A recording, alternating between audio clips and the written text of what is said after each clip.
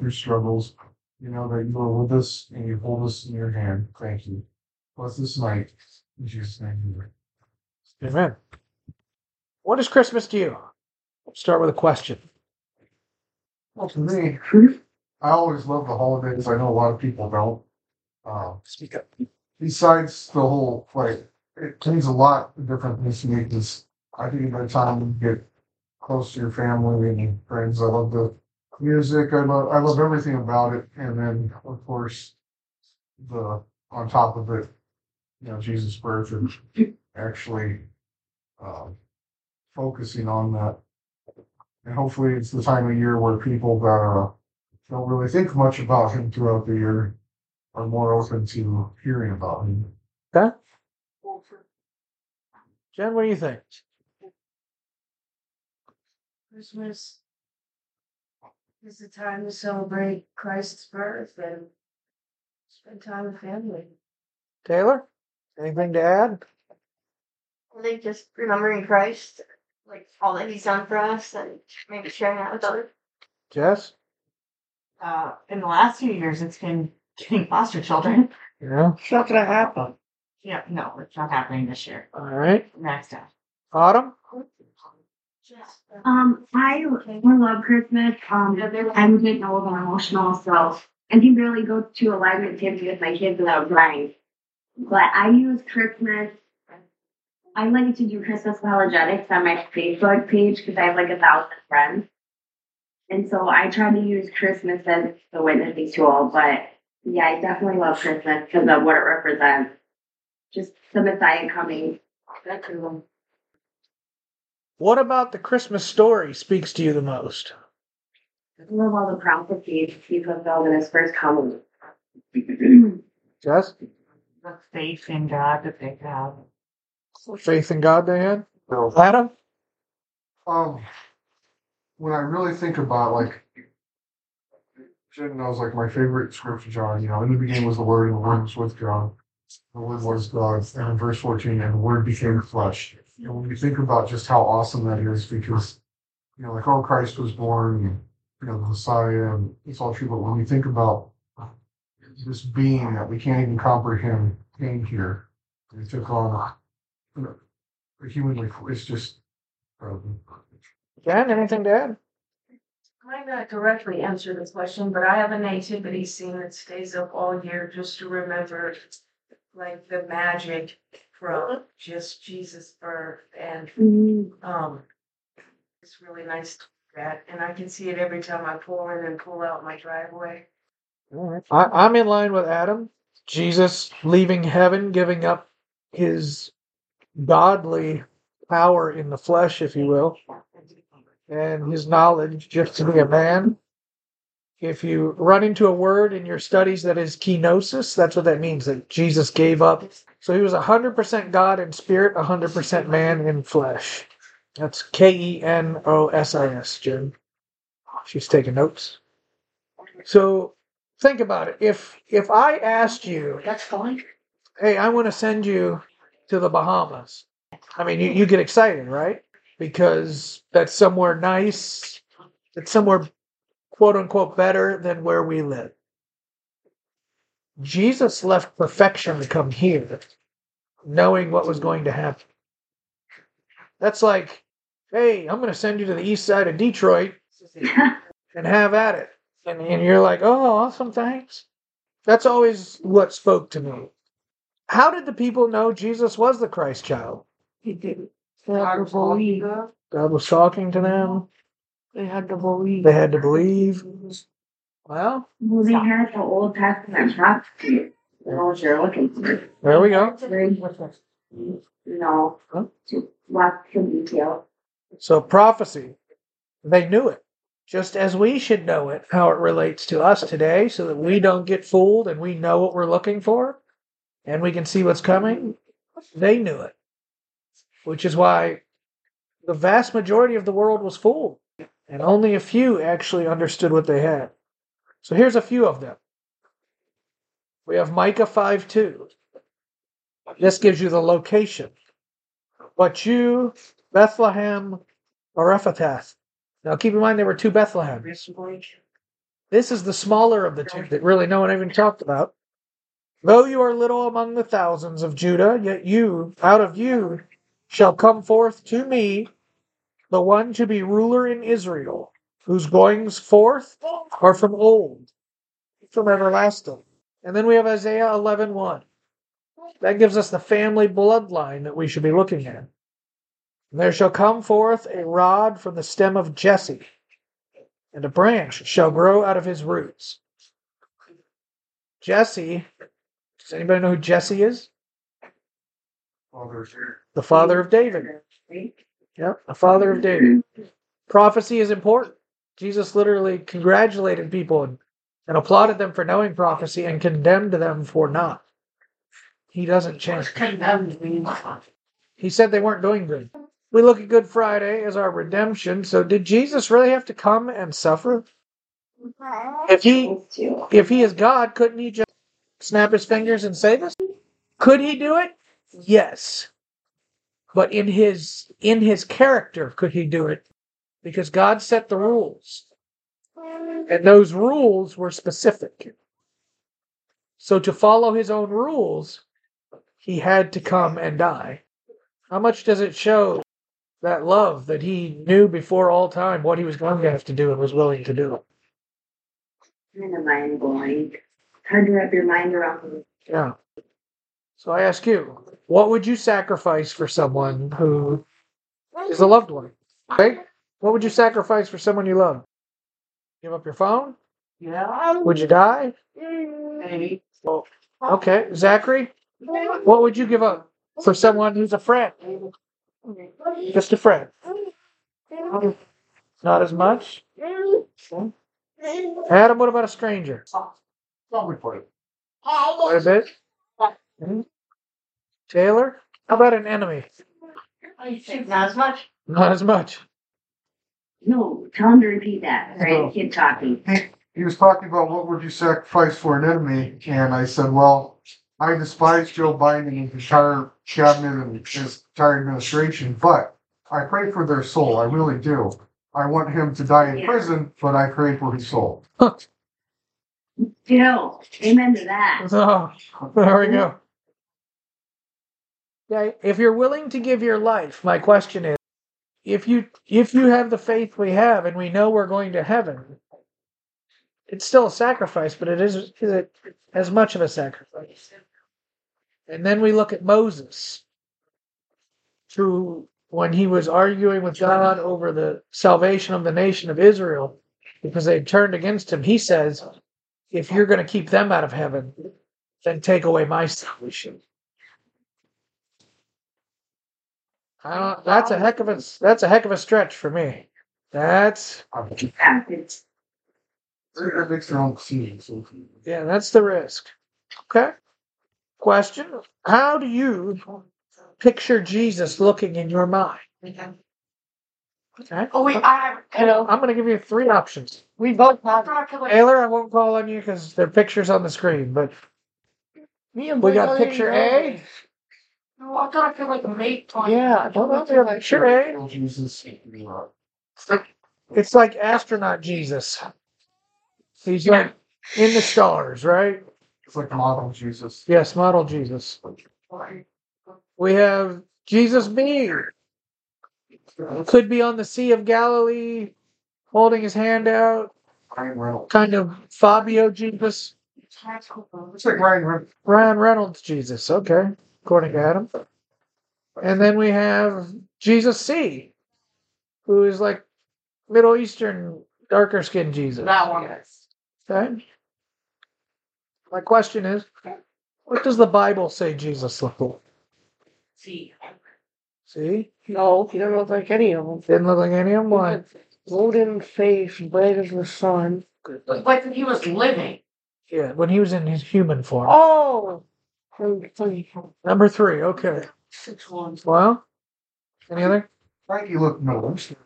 Even that Middle Eastern guy, he was kind of like a dark, handsome type where the Bible says that he was nothing that anyone should, take notice of. He's Yeah. your average Joe. So if we look at Isaiah 53:2, He has no form or comeliness. Form would be stateliness, like your businessman, your politician, those stupid photos of all of them at the corner, all 45 degrees, staring at you, smiling. Non-confrontational, you can trust me, I'm a charlatan. Comeliness would be splendor, not your model people. And when we see him, literally, this is Isaiah, hundreds of years, thousands of years before he comes. And when we see him, there is no beauty that we should desire him. What that means is, if you're a guy, you don't see him as a threat or a pushover. He's just sort of that guy. If you're a woman, what? He's not attractive, but he's not ugly. Watch out. He is the epitome of what the CIA is looking for. He is the guy that you'll see and notice, but never remember. Which explains why people are always picking fights with him. Because they're not intimidated by him. So when he opens his mouth, they're just willing to stand up and yell back. So prior to his birth, how do you picture Joseph and Mary going into Bethlehem? Or in Bethlehem? In Bethlehem? Yeah. Something Really pregnant? pregnant? Okay. So in Bethlehem, isn't this what we always see? It's a nativity with a cow sitting there, and it appears to be Joseph's just sort of holding on the cow's head. There's bright, shiny Jesus, and Mary who's all happy. You got that shepherd over there. You got what looks like two kings sitting there, right? That's the nativity story. Okay. Everybody warm and happy, and animals gathered together. Didn't the live Clean stable. 3 days later? Okay. Maybe it's like a pilgrim. Yeah. Well, here's another depiction, riding into Bethlehem. Mary there. But let's remember a few things. Mary is most likely 14 to 16 years old. What? Yep. Near the end of her pregnancy, she is told by Joseph, hey, honey, I know you're about to pop, but guess what? We get to take an 80-mile donkey journey. It's going to take us 7 to 9 days through woods and hills just so that we can be counted. Oh, and by the way, today it would take about an hour and 45 minutes by car. It was 80 miles. 80 It was miles. an 80-mile trip from her to birth. Yep. Yeah. Also, here's the kicker. When we get there, we're supposed to stay with my family, who quite possibly he had never met. And there may not be room. Then they arrive, and not only is there no room, his family doesn't let him stay there. There's no room, so obviously they weren't that close. So he finally finds this dude who's willing to let him stay in his barn. A stable, right? But keep in mind, this is actually most likely a cave. And you're going to be out there with the animals, and this is where you can have your baby. Freak out. Me too. That's probably not what Mary looked like. Because teenage women and pregnant women are not known for their understanding ways. So probably, if you look at the face a little bit more closely, looked something like this. And so I don't see the 80-mile journey being this pleasant singing Christmas carol kumbaya type thing. This is a trek. And by the time they get there, things are happening. Right? And now we don't even know that they have a midwife. This is all going to be on their own. The only thing we do know is that Mary and Joseph were told by the angel, you are going to have a son. And so it says she kept these things in her mind. I think this is probably the only childbirth in history where they probably had no concern of whether the child was going to live. There's no guarantee the mom's going to live. Let's take a look at Matthew. So we're going Matthew. This is Matthew 1:20. We're going to read 1:20 and 1:24. But while he thought about these things, behold, an angel of the Lord appeared to him. Again, this is Joseph. in a dream, saying, Joseph, son of David, do not be afraid to take you Mary, your wife, for which is conceived in her is of the Holy Spirit. 124. Then Joseph, being aroused from sleep, did as the angel of the Lord commanded him, and took to him his wife. But here's something that when you read that over and over again, it's going to change something for you. Joseph was never told to keep Mary as his wife. He was just told not to be afraid to make her his wife. In the story, they've always preceded this as if the angel told Joseph, you're going to stay with her. At least everything I had ever gotten from Sunday school and church was the angel told Joseph to stay with her. No. He just told him, don't be afraid. He was still well within his legal rights to walk out. So that shows us a little bit about Joseph's character. So he is within his right to divorce her, and he was going to. Now, we're looking. Who are the Magi? The kings. The kings, yes. You can tell the kings. Oh, I didn't know. Okay. What do we know about the Magi? They gave him gifts. They came years later. Frankincense. They gave him gifts. Gold, frankincense, Tell him the last. Call it the storm. followed a star. Tell him the last one. What, Autumn? I think Gentile from the east. That belongs. Yep. From the east, where Daniel lived. Anything else? There wasn't 3 of them. How many were there? Daddy. They brought gifts. Funny. We know this. Gold, frankincense, and myrrh. Those are the gifts. They were from the east. They were astrologers. So they followed the star. Studied stars. Oh, that's what they And found. they arrived late. Probably around 2 years. Is there any hint of that in the scriptures? Question. No. Wait. So they still lived in Beth. They were still in the stable for 2 years. Well, that is a perfect segue, Blake. Thank you. Matthew 2, 9 through 11 says in this, when they, the Magi, heard the king, they departed. That was Herod. Enough. And behold, the star which they had seen in the east went before them, till it came and stood over where the young child was. When they saw the star, they rejoiced with exceedingly great joy. Why? And when they had come into the house, they saw the young child with his mother, with Mary his mother, fell down and worshipped him. And when they had opened their treasures, they presented him gifts, gold, frankincense, and myrrh. So no, they are not in a cave. So this can't be the same night. They're in a house. Cave.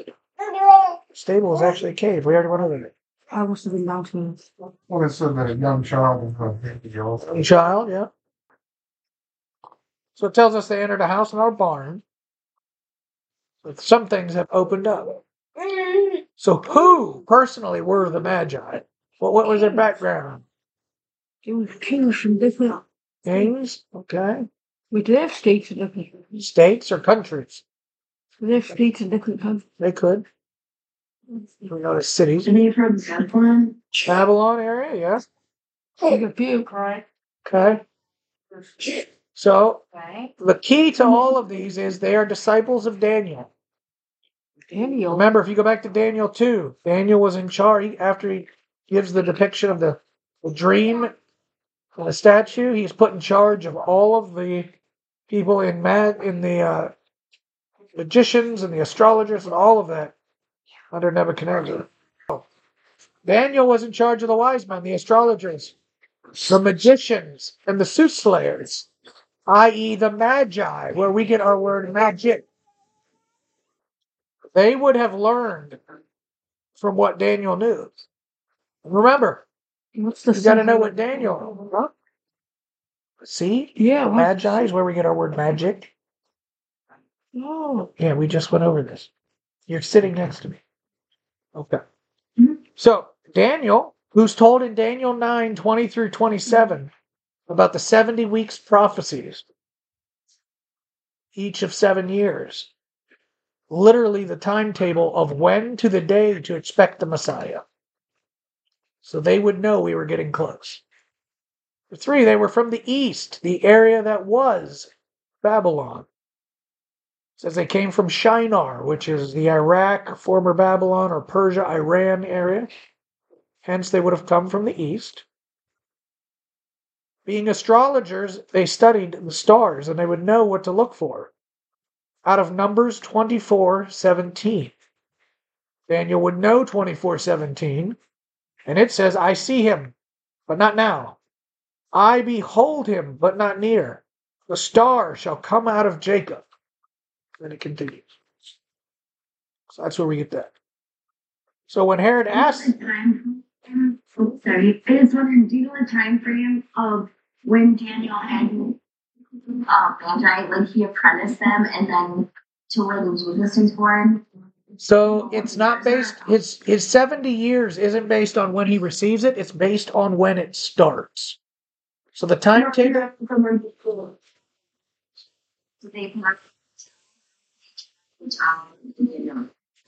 Isn't there like No. Yeah, Daniel's 70 weeks.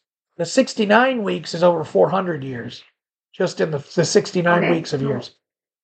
So it was passed down. These are magi, though, that weren't directly taught by Daniel. No. Came to see Jesus. No. They kept passing Daniel teachings on over the centuries. Yes. Right? Yep. Okay. Because that's a really huge influence. Because Daniel was supposed to be brainwashed into Babylonian, culture, and yet he taught them to look for the Messiah, the Jewish Messiah. Correct. It's interesting. Correct. Which I think is one of the most interesting things about the whole thing is that it was Gentiles that traveled from far away to come worship the Jewish Messiah. Not the Jewish guys, except for the shepherds. The shepherds. Who was it that was Simeon? Who was in the... Simeon? Well, he didn't see him until he was brought to the temple to be dedicated. So they're really the second group that the Bible mentions. Yeah. And the first group had to be told. That's interesting, isn't it? Like the Gentiles are the ones that actually saw him out. So the Magi did not return to Herod because of a dream. Keep in mind, they are diviners, trained to interpret dreams. So that would make sense to them. Also, God warns Joseph to flee at night. At these times, this isn't like today. We don't have, cars and lights and headlamps. People didn't move at night. This is not a normal time. It's dangerous. So he moves him to Egypt. Then Jesus is called back to Israel from Egypt, just like the nation of Israel was called out of Egypt back to Israel. Right? And out of Egypt I shall call my son. So how many magi were there? She already said there are several. Any other thoughts? Why do we think there's several? Large party? Why? Well, just from the presents, the gifts they present, stuff like that, you would think that they're meant to all, but like you said, most times people just didn't travel light. They would have to have supplies and Logistics. yeah, Right. Okay. So we don't know how many. Probably an entire caravan. Not like a Dodge Caravan, but an Arab caravan. Because 3 dudes on camels ain't crossing the Sahara, right? Unless they want to starve. So, in 20, just a little background. In 225 AD, Tertullian called them kings. So before 225 AD, they weren't even referred to as kings. Matthew gives absolutely no number, name, or position, whether royal or not. Now, from the 3 gifts, we deduct that there were 3 in number. But we don't know how much gold, frankincense, or myrrh was brought, nor the cost or weight of it. Shortly before 600 AD, the Armenian infancy gospel named them Melkon, later changed to Melkor, Balthazar, and Gaspar, which is where they get their names, some 600 years AD. So what did the gifts represent? What does gold represent? Kingship. Loyalty. It actually represents preciousness, the value of his ministry. Yeah. Okay, fine gold. Frankincense is his message. I'll read you what I found. The gift of frankincense is said to have been an acknowledgement of Jesus' priesthood, setting him apart from a typical king. Frankincense was used in the temple routines, burned ceremonially by the priests. It was not native to that region, however, so obtaining frankincense from the east was very costly. This gift was precious both in meaning and value. And these are Gentiles giving him such a thoughtful gift. And then myrrh. Obviously, burial, spices representing his sacrifice, his death. Okay. Which is another thing. That not only do they, well, I mean, I guess if you believe in the Messiah, you have to believe he's going to be crucified, but they believed that even back then. When Isaiah wrote the prophecies about him being crucified, crucifixion had yet to be invented. Well, his death, I should Right. say. So that's even more interesting. They're the most, yeah, they have faith that can move on. There you go. All right, what do we see here? Huh? It's something different than what you want to see. It's not two faces. It's not two faces. What is it? A candlestick? Chalice? Can you clean it? I can't turn it. Just look at it. Open your eyes. They're seeing the same thing there. So it's either two people staring at each other, or it's a cup, for the most part. Oh, I see it. Okay, I'm glad. Everybody see that? Mhm. Okay. While you look at this, I have a quick story. Some of you have heard this before. So there's a family sitting in a room. In come four masked men who grab a man, throw him on a cot, and wheel him out. They then close the doors behind them and cut the man's heart out. And his family does nothing to help him.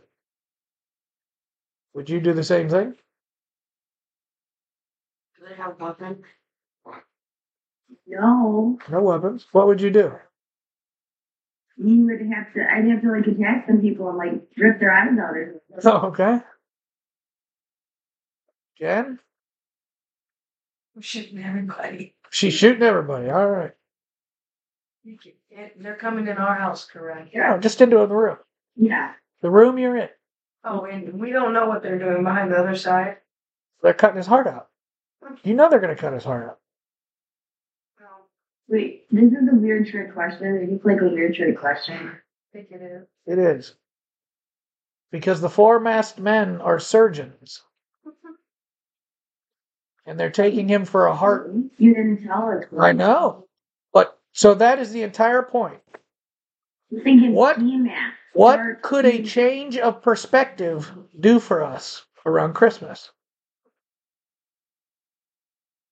We've always looked at Christmas in this one way, with all of these perceptions. How can we change it for the better? I'm studying. Okay. This is upside down kingdom. So after Christmas is the new year. People make resolutions. You know, what will you resolve? And before you blurt it out, did your resolution stick in 2018? 2019? 2020? 2021? 2022? So what do you think you're going to do in 2023? If that's our track record, most people don't make it through the year of whatever they resolve to do. So what's the point in doing it? Tradition. Well, you're supposed to better yourself. In fact, I think you can find it. I have a sermon that I gave, I think on December or January 6th or something of last year. on a new year, a new you, and new resolutions. If I can find it, I'll let you know, but it might still be out there. Galatians 2:20. I've been crucified with Christ. It is no longer I who live, but Christ lives in me. And the life which I now live in the flesh, I live by faith in the Son of God who loved me and gave himself for me. So if I'm dead to the world, why do I care so much about what the world thinks about me? This has hit me like a brick for the last year. You haven't figured it out yet. Well, I have. You haven't? I'll give you examples of those two little kids in here. I never wanted to foster kids. It took a voice from the heavens for me to even go, okay. I never said yes. I wouldn't bring myself to say yes. I just said, I guess. And that my wife took as a yes. And we have now had 5 kids come through this house. And she doesn't even call me to ask. First few she called me. I said, it ain't up to me. So she says a prayer. Yeah, me, Croy. She says a prayer, and she says yes or no. Case in point, last year, December 24th was not a good day for me. Jay. And I get a call, hey, we're getting 2 new kids. By the way, one's been shot. Coming in Oh, about. whatever. Thanks. It's not my life. It's not up to me. Adam, when's the last time you worried about my mortgage? Seriously. Jen? I've never worried about yours. Autumn, have you ever worried about my mortgage? Why? Because you don't own it. And yet we worry about our lives as if we own them. We don't. We are to serve faithfully. He promises us certain things in life. He wants more for us than we want for ourselves. And yet, I'm convicted myself. Day after day, I worry about, complain about, and it's only when I look back that I had it pretty good back then. I'd go back to those days in a heartbeat. But if you took me back to those days, I'd be complaining about something else. We need to truly understand what it means when we say, I have crucified myself to Christ daily to pick up his cross and walk after him. Because I know I wasn't. Most of the time, I'm still not. You'll find me throwing a fit. And then halfway through it, I'll just go, doesn't matter, it's not my life. Well, that's my way of coping. Doesn't make me any more happy. Then I'll go, it doesn't matter if I'm happy. He didn't promise me to be happy. Which is a big lie here in America because we have things so good that we complain about our Wi-Fi. If that is the biggest problem in your life is your Wi-Fi is slow, you have a great life. Okay, if all you have are first world problems, you're doing a great job. Look at our brothers and sisters across the world who are being slaughtered and literally just running for their lives. They're not happy. They have joy, but they're not happy. There's a difference. Joy is, I have something that will drive me and it's going to be better. Happiness is like, hey, man, somebody just pulled in and gave me a new car. That's happiness for a little bit. Until you find out how much the gas is going to cost, the tires, and it needs an alignment. Now you're complaining about the free thing. Thoughts? Like I said, this has hit me like a brick for the last year. And I read this verse and I said the same thing, missing that for 3 years when we did this, at least. Colossians 2:6-8. As you therefore have received Christ Jesus the Lord, so walk in him, rooted and built up in him and established in the faith as you have been taught, abounding in it with thanksgiving. Beware lest anyone cheat you through philosophy and empty deceit, according to the tradition of men, according to the basic principles of the world, and not according to Christ. Let's break that down. We go back to Verse 7, rooted and built up. That means basing everything on and going off of him, Jesus Christ. Verse 8 starts with beware. This is a huge call to, hey, pay attention. After this. Through philosophy and empty deceit means reason without biblical standing and lies. People can tell you all sorts of things, but if they can't back it up with the Bible, be suspect. Tradition of men. A deep look into our most basic of traditions will start to make you wonder. I'll leave it at that for now. And the basic principles of the world. Our desires, the flesh, worry, fear. When we have that, it says, and not according to Christ. Because when we truly look at Him, all the fear goes away. Mm-hmm. Everything falls away. Everything pales in comparison. The problem is, and I have been there for months on end at the time, how do I look up through the clouds and see it? Mm-hmm. I don't have an answer for you, but we have to hold that faith. That's what will get you through anything. Thoughts before we go to our next one? Let's look at Galatians 5:17. For the flesh lusts against the spirit, and the spirit against the flesh. And these are contrary to one another, so that you do not do the things that you wish. Now, we're going to look at something that we're going to cover here. Actually, we already, or we have not covered this one yet. And to the angel of the church of the Laodiceans, Revelation 3. These things says the Amen, the faithful and true witness, the beginning of the creation of God. That's Jesus. I know your works, that you are neither cold nor hot. I wish that you were cold or hot. So then, because you are lukewarm and neither cold nor hot, I will vomit you out of my mouth. See that word, the beginning of the creation? The word in the Greek is archi. I think that's how you pronounce it. It's the commencement of something. Also means ruler, foundation, or source. It's off of this that everything else is built. 18 and 19. Any thoughts there? Let's look at the next part.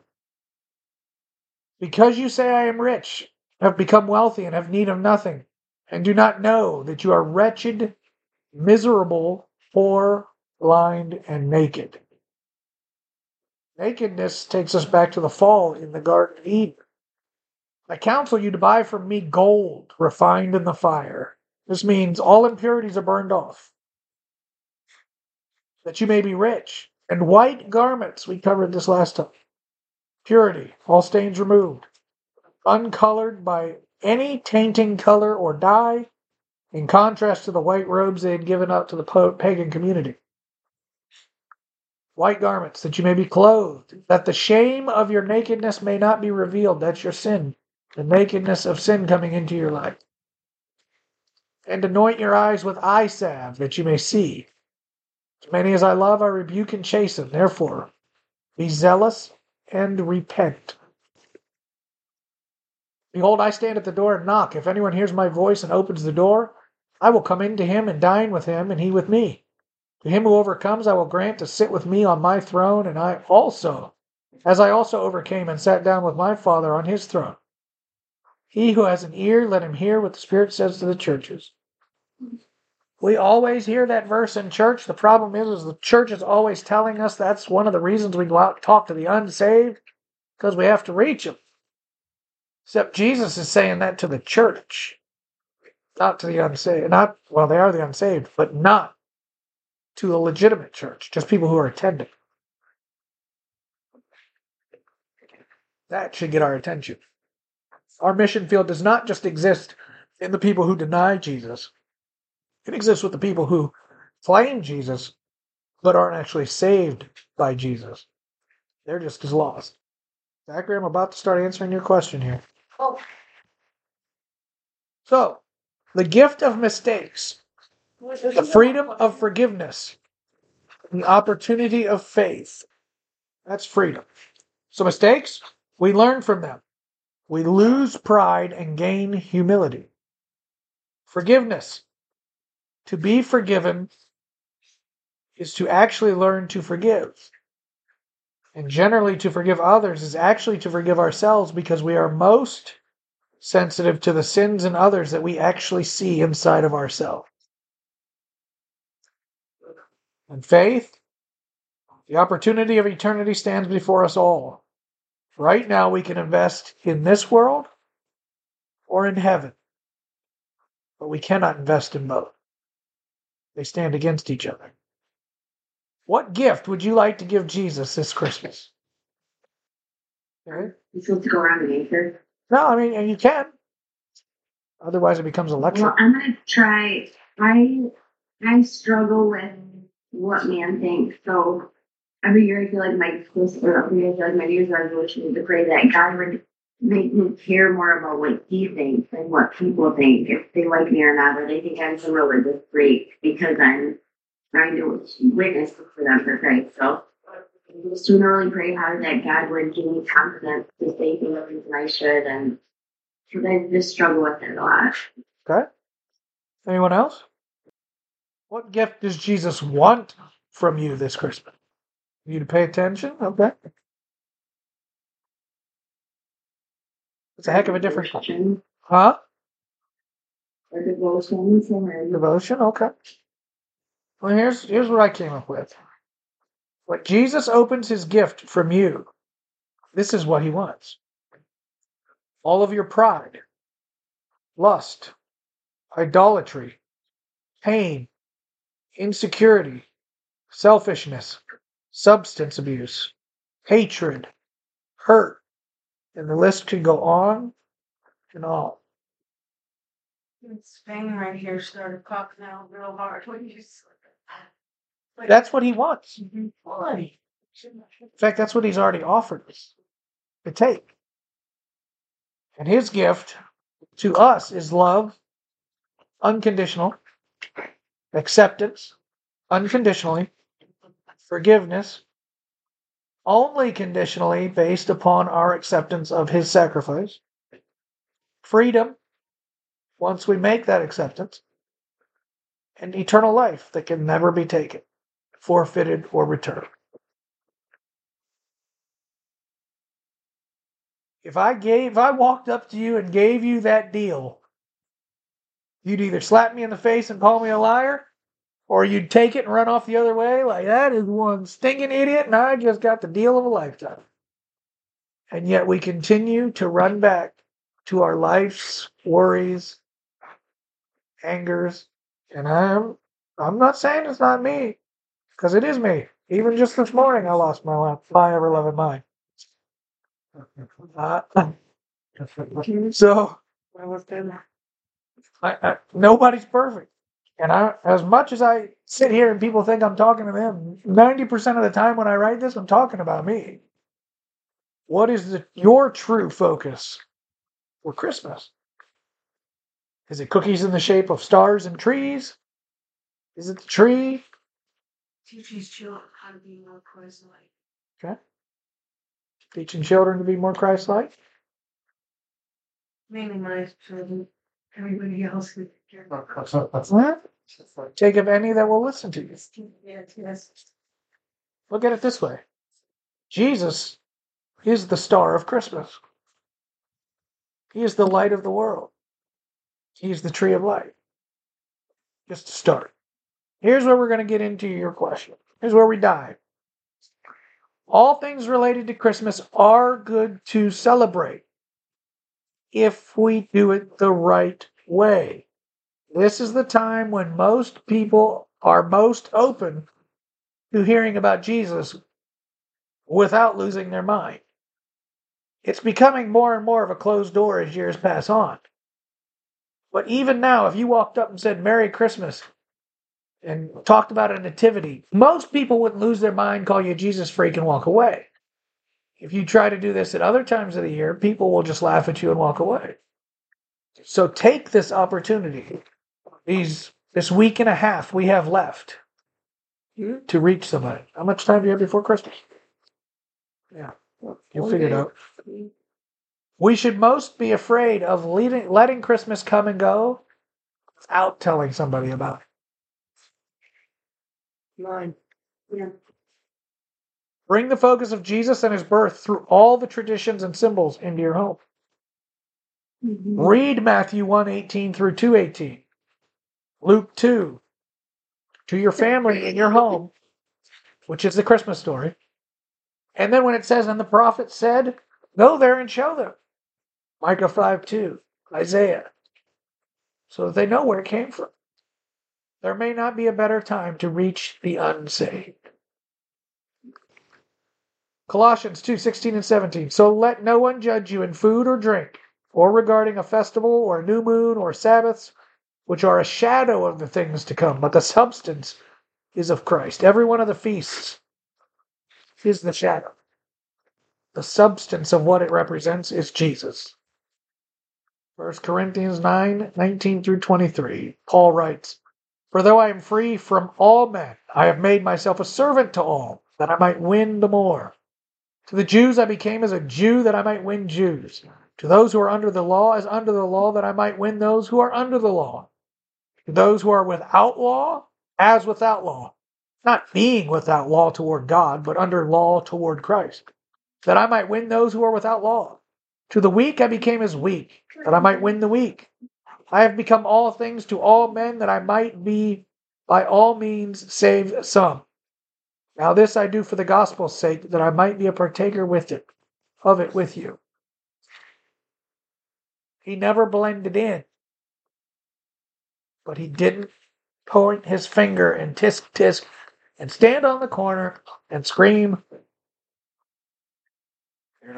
Basically what Jonah did, only Jonah knew it was coming. 40 days and Nineveh perishes. That's basically what we do when we take the megaphone and we stand on the corner. Jesus returns and you don't know him, you will burn in hell. Oh, I want to go up and talk to that guy about what he has to say. They'll just walk the heck away from me. They could do that in a church. That's probably where they should be doing their little PA messages. They should be talking about the love of Christ and showing them. So let's look at the truth behind Christmas of today. When was Jesus born? Wait, Zachary? When? April, May. April or May? What? You don't really know when he was born. Right. Somewhere between April and September of 3 to 4 AD is the best guess we have. How was it AD if he Hold on, look at that. So shepherds are in the fields, and people are moving on a long journey for a census, which in the winter would have killed a lot of people. So we know it wasn't winter time. So where in the Bible are we told to celebrate Christmas? Truth bombs. It is in First Traditions 1:1. Nowhere. what should we do? Jesus only commands us to do one thing in remembrance of him. Any ideas? Communion. Communion. Luke 22:19 through 20. And he took the bread, gave thanks and broke it, and gave it to them, saying, this is my body, which is given for you. Do this in remembrance of me. Likewise, he also took the cup after the supper, saying, this cup is the new covenant in my blood, which is shed for you. So the truth is, God isn't impressed with our celebration of Christmas. Many families place more focus on a tree. Because isn't that where the presents come from?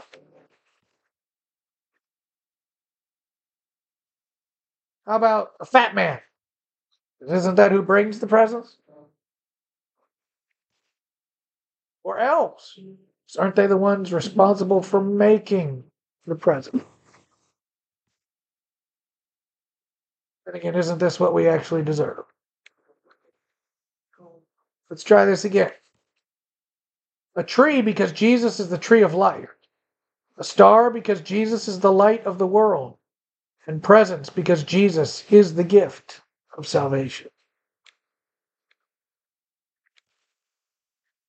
Now what about Hanukkah? It's the Festival of Lights. Anybody know what Hanukkah is actually about? Other than the Adam Sandler song? The candles? Yeah, the candle. What's it about? The light of Jesus. Light of Jesus? No? I've heard about it. Like when I was going through burning Bibles and stuff. No. What's that, Autumn? Jesus celebrated Hanukkah. He did. What is So what is Hanukkah? I remember the backstory of it, like a little portion like- of it.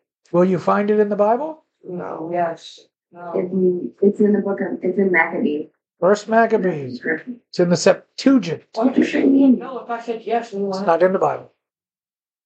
First Maccabees is the Septuagint. It's not in your Bible. So from Malachi to Matthew is 400 years. In those 400 years are several writings that did not make it into the Bible. Where they at? The Septuagint. Do you have one of those? Yes, I have it. You do? There's a Catholic Bible still. It's in some of the Catholic Bibles also. They don't have Revelation. So from the first century revolt of the Maccabee family against Antiochus IV Epiphanes, known as the king, to take back the temple. They found 1 jar of oil, enough for 1 day, and it lasted 8. Enough time for them to make the needed oil to burn the lamps in the temple. And so they light 1 candle in remembrance each day. That is Hanukkah. Yeah, but you gotta tell them what the Maccabees did. They They were- were like bad mamma jamba. Yeah, they fought They back. like kicked butt. Yes, they did. It was like awesome. If I tell the story, I tend to get yelled at because I get descriptive. Tell it. Either way. No. If you want to know about the Antichrist is worse than Antiochus Epiphanes and what he will do to the Jewish people. Oh, Another time. If you read of what he did to the Jewish people, it's going to get bad. So Jesus went to Jerusalem during the feast of Hanukkah. I just don't like. This would have been a 6-week journey round trip for him, and it's recorded in John 10:22. So if Jesus took 6 weeks out of his ministry for this, we should probably take some notice. Why don't we do Hanukkah then? So where does December 25th come from? Pagan holiday. Pagan holiday. Which one? Wasn't the one by the Romans? They were worshiping the god of the sun. Sun? Apollo. Am I right? Saturnalia, Adam says. No, they were worshiping the sun goddess that day. Okay. Well, most people It's a big say, holiday. right. Most people think it's Jesus' birthday, which it's not. But Dionysus Exiguus, or whatever, a 6th month, Yeah. set the year of Christ's birth. However, the Roman calendar is based on the year of the city Rome was founded, known as ACU. AUC. AUC, whatever. Jesus lived 15 years under Caesar Augustus, 15 years under Caesar Tiberius. But Augustus took power in 727 AUC. Dionysius put Jesus' birth at 754 AUC. But Luke 1:5 puts Jesus' birth during the reign of Herod the Great, who died in 4-3 BC, or 750 AUC. So which one is? So, I'm sorry, it was 80. The Pacacomptus, written in northern Africa near 243 AD, says Jesus was born March 28th, 3 AD. Clement, the bishop of Alexander, set Jesus' birth in November of 18 AD. And Joseph Fitzmyer, who was at a Catholic school in the U.S., says Jesus was born September 11th, 3 BC. But December 25th was set by Constantine in 312 AD to Christianize the pagans, because it was the pagan holiday of Saturnalia. And he said, if I make it Jesus' birthday, it would put something Christian in it, because that was their most glorified holiday. So what is the holiday of Saturnalia? What is it? What does it represent? What do they do? If I remember right, like, is it like they celebrate on like the shortest day of the year, and they're like sacrificing to the sun god or sun or It's not the sun, because it's Saturn. Saturnalia. for longer days or whatever. Let's look. Started in 497 BC when the Roman temple of Saturn was dedicated in Rome. Saturn was the Roman god of fertility and agriculture. The female side was the Ashtoreth or Ashtaroth, or Ishtar, Venus, and Aphrodite. This is where my wife takes a deep breath and huffs at me, because the holiday is represented in 1 Kings as the worship of Baal or Ashtaroth during the same time as King Ahab and the prophet Elijah. All throughout the Old Testament, you will hear of your Asheroth pole in the Old Testament. All of those names, Asherah, Ashtaroth, Ishtar, Venus, Aphrodite, those are all Semiramis, who we talked about before, the wife of Nimrod. Thus, Saturn is Nimrod. It started as a one-day holiday, but grew until it went from December 17th until December 25th. It was a time where lawlessness was celebrated. The mystery of lawlessness is already at work. 2 Thessalonians 2:7. Kwanzaa. Kwanzaa? Has nothing to do with any of this. Yes, it does. Oh, it doesn't. It sounds like some holiday. Freaking out. Yeah, but it doesn't have to do with. We'll cover Kwanzaa another time. No, but I've got enough holidays going on here right now. Okay. Yes. Yes. Yeah. So Okay. that's a legitimate question. Okay. Talk about it. I'm not going to talk about Kwanzaa right now. I'll go over time. That's a legitimate. So the mystery of lawlessness is already at work, 2 Timothy. They knew about this holiday. They knew about other stuff that was going on. It began when Roman authorities would choose an enemy of the Roman people, which could be both male or female. Didn't matter. Lucian, the Greek historian, wrote in the 2nd century about this holiday, stating they would go house to house singing while naked. What? Yep, that's caroling. Disgusting. They Oh would my eat. Gosh, wait, caroling came from that? Yeah, Origins, they would sing naked from house to house. That's where we carol. yep. Yes, terrible. Yeah. You gotta ruin stuff. So they would eat human-shaped biscuits, such as human sacrifice. Gingerbread men. There's your gingerbread. Great. Yeah, it gets worse. Everyone, including slaves, would look forward to the holiday all year long because each house would elect the king of chaos or misrule. You didn't spell chaos. Yeah, Mr. No. To preside over the holiday. Disgusting. Ho, ho, What's ho. wrong with these? Uh-oh. During Saturnalia, people would yell lo, which later became lo, lo, lo, which is where we get ho, ho, ho. I feel like that's me. Okay, but St. Nicholas is a good dude. Okay. She's hanging on to something. So Bruce Springsteen says Saturnalia in the USA.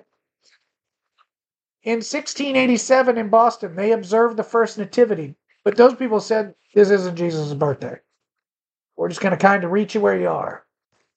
Heck, the Puritans refused to celebrate Christmas from 659 to 681. It was outlawed in Massachusetts because of pagan links to Saturnalia. Let's see how the Jewish people see it. 1466, Pope Paul II forced Jews to eat a lot of food, then run naked in the streets, reportedly laughing heartily during the... In the 18th and 19th centuries, rabbis were made to walk the streets of Rome in clownish outfits while people threw things at them. In 1836, Jews petitioned Pope Gregory XVI, begging him to stop the holiday of Saturnalia. He denied, and that year 12 Jews were murdered, and many Jewish women were raped. Jews today remember these atrocities and tend more to tie December 25th with Saturnalia than the birth of Christ, which they also know it celebrates. So, where does your Christmas tree come from? Oh, great. You're going to like this one. It's related to the Ashtaroth pole, where people worshipped trees.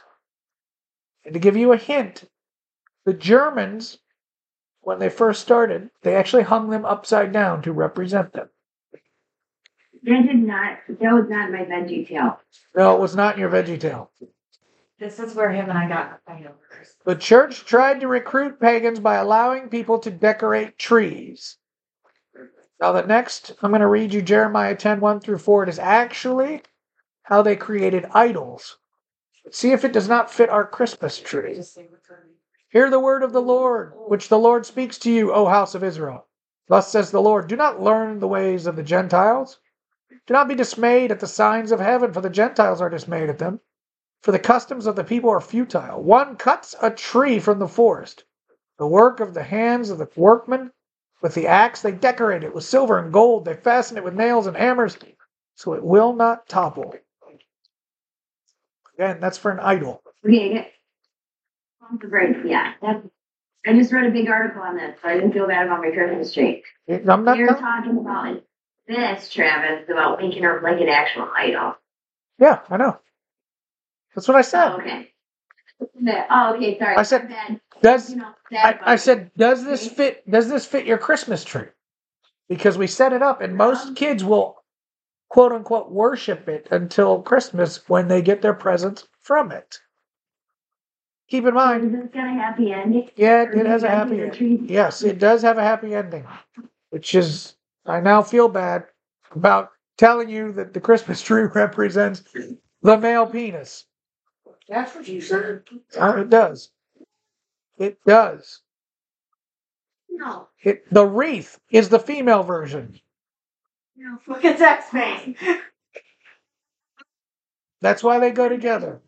Look, I can't even draw a heart anymore, and I can take them all out of my house. Now, this. Well, I have a Christmas tree. Hold on. Wait till we get to the end before you hit pure panic mode. Okay? This is where Travis and I got in a fight because I thought he was trying to take away my tree. Super Hold on. disgusted right now. Well, I love my tree. I'm right there with your wife.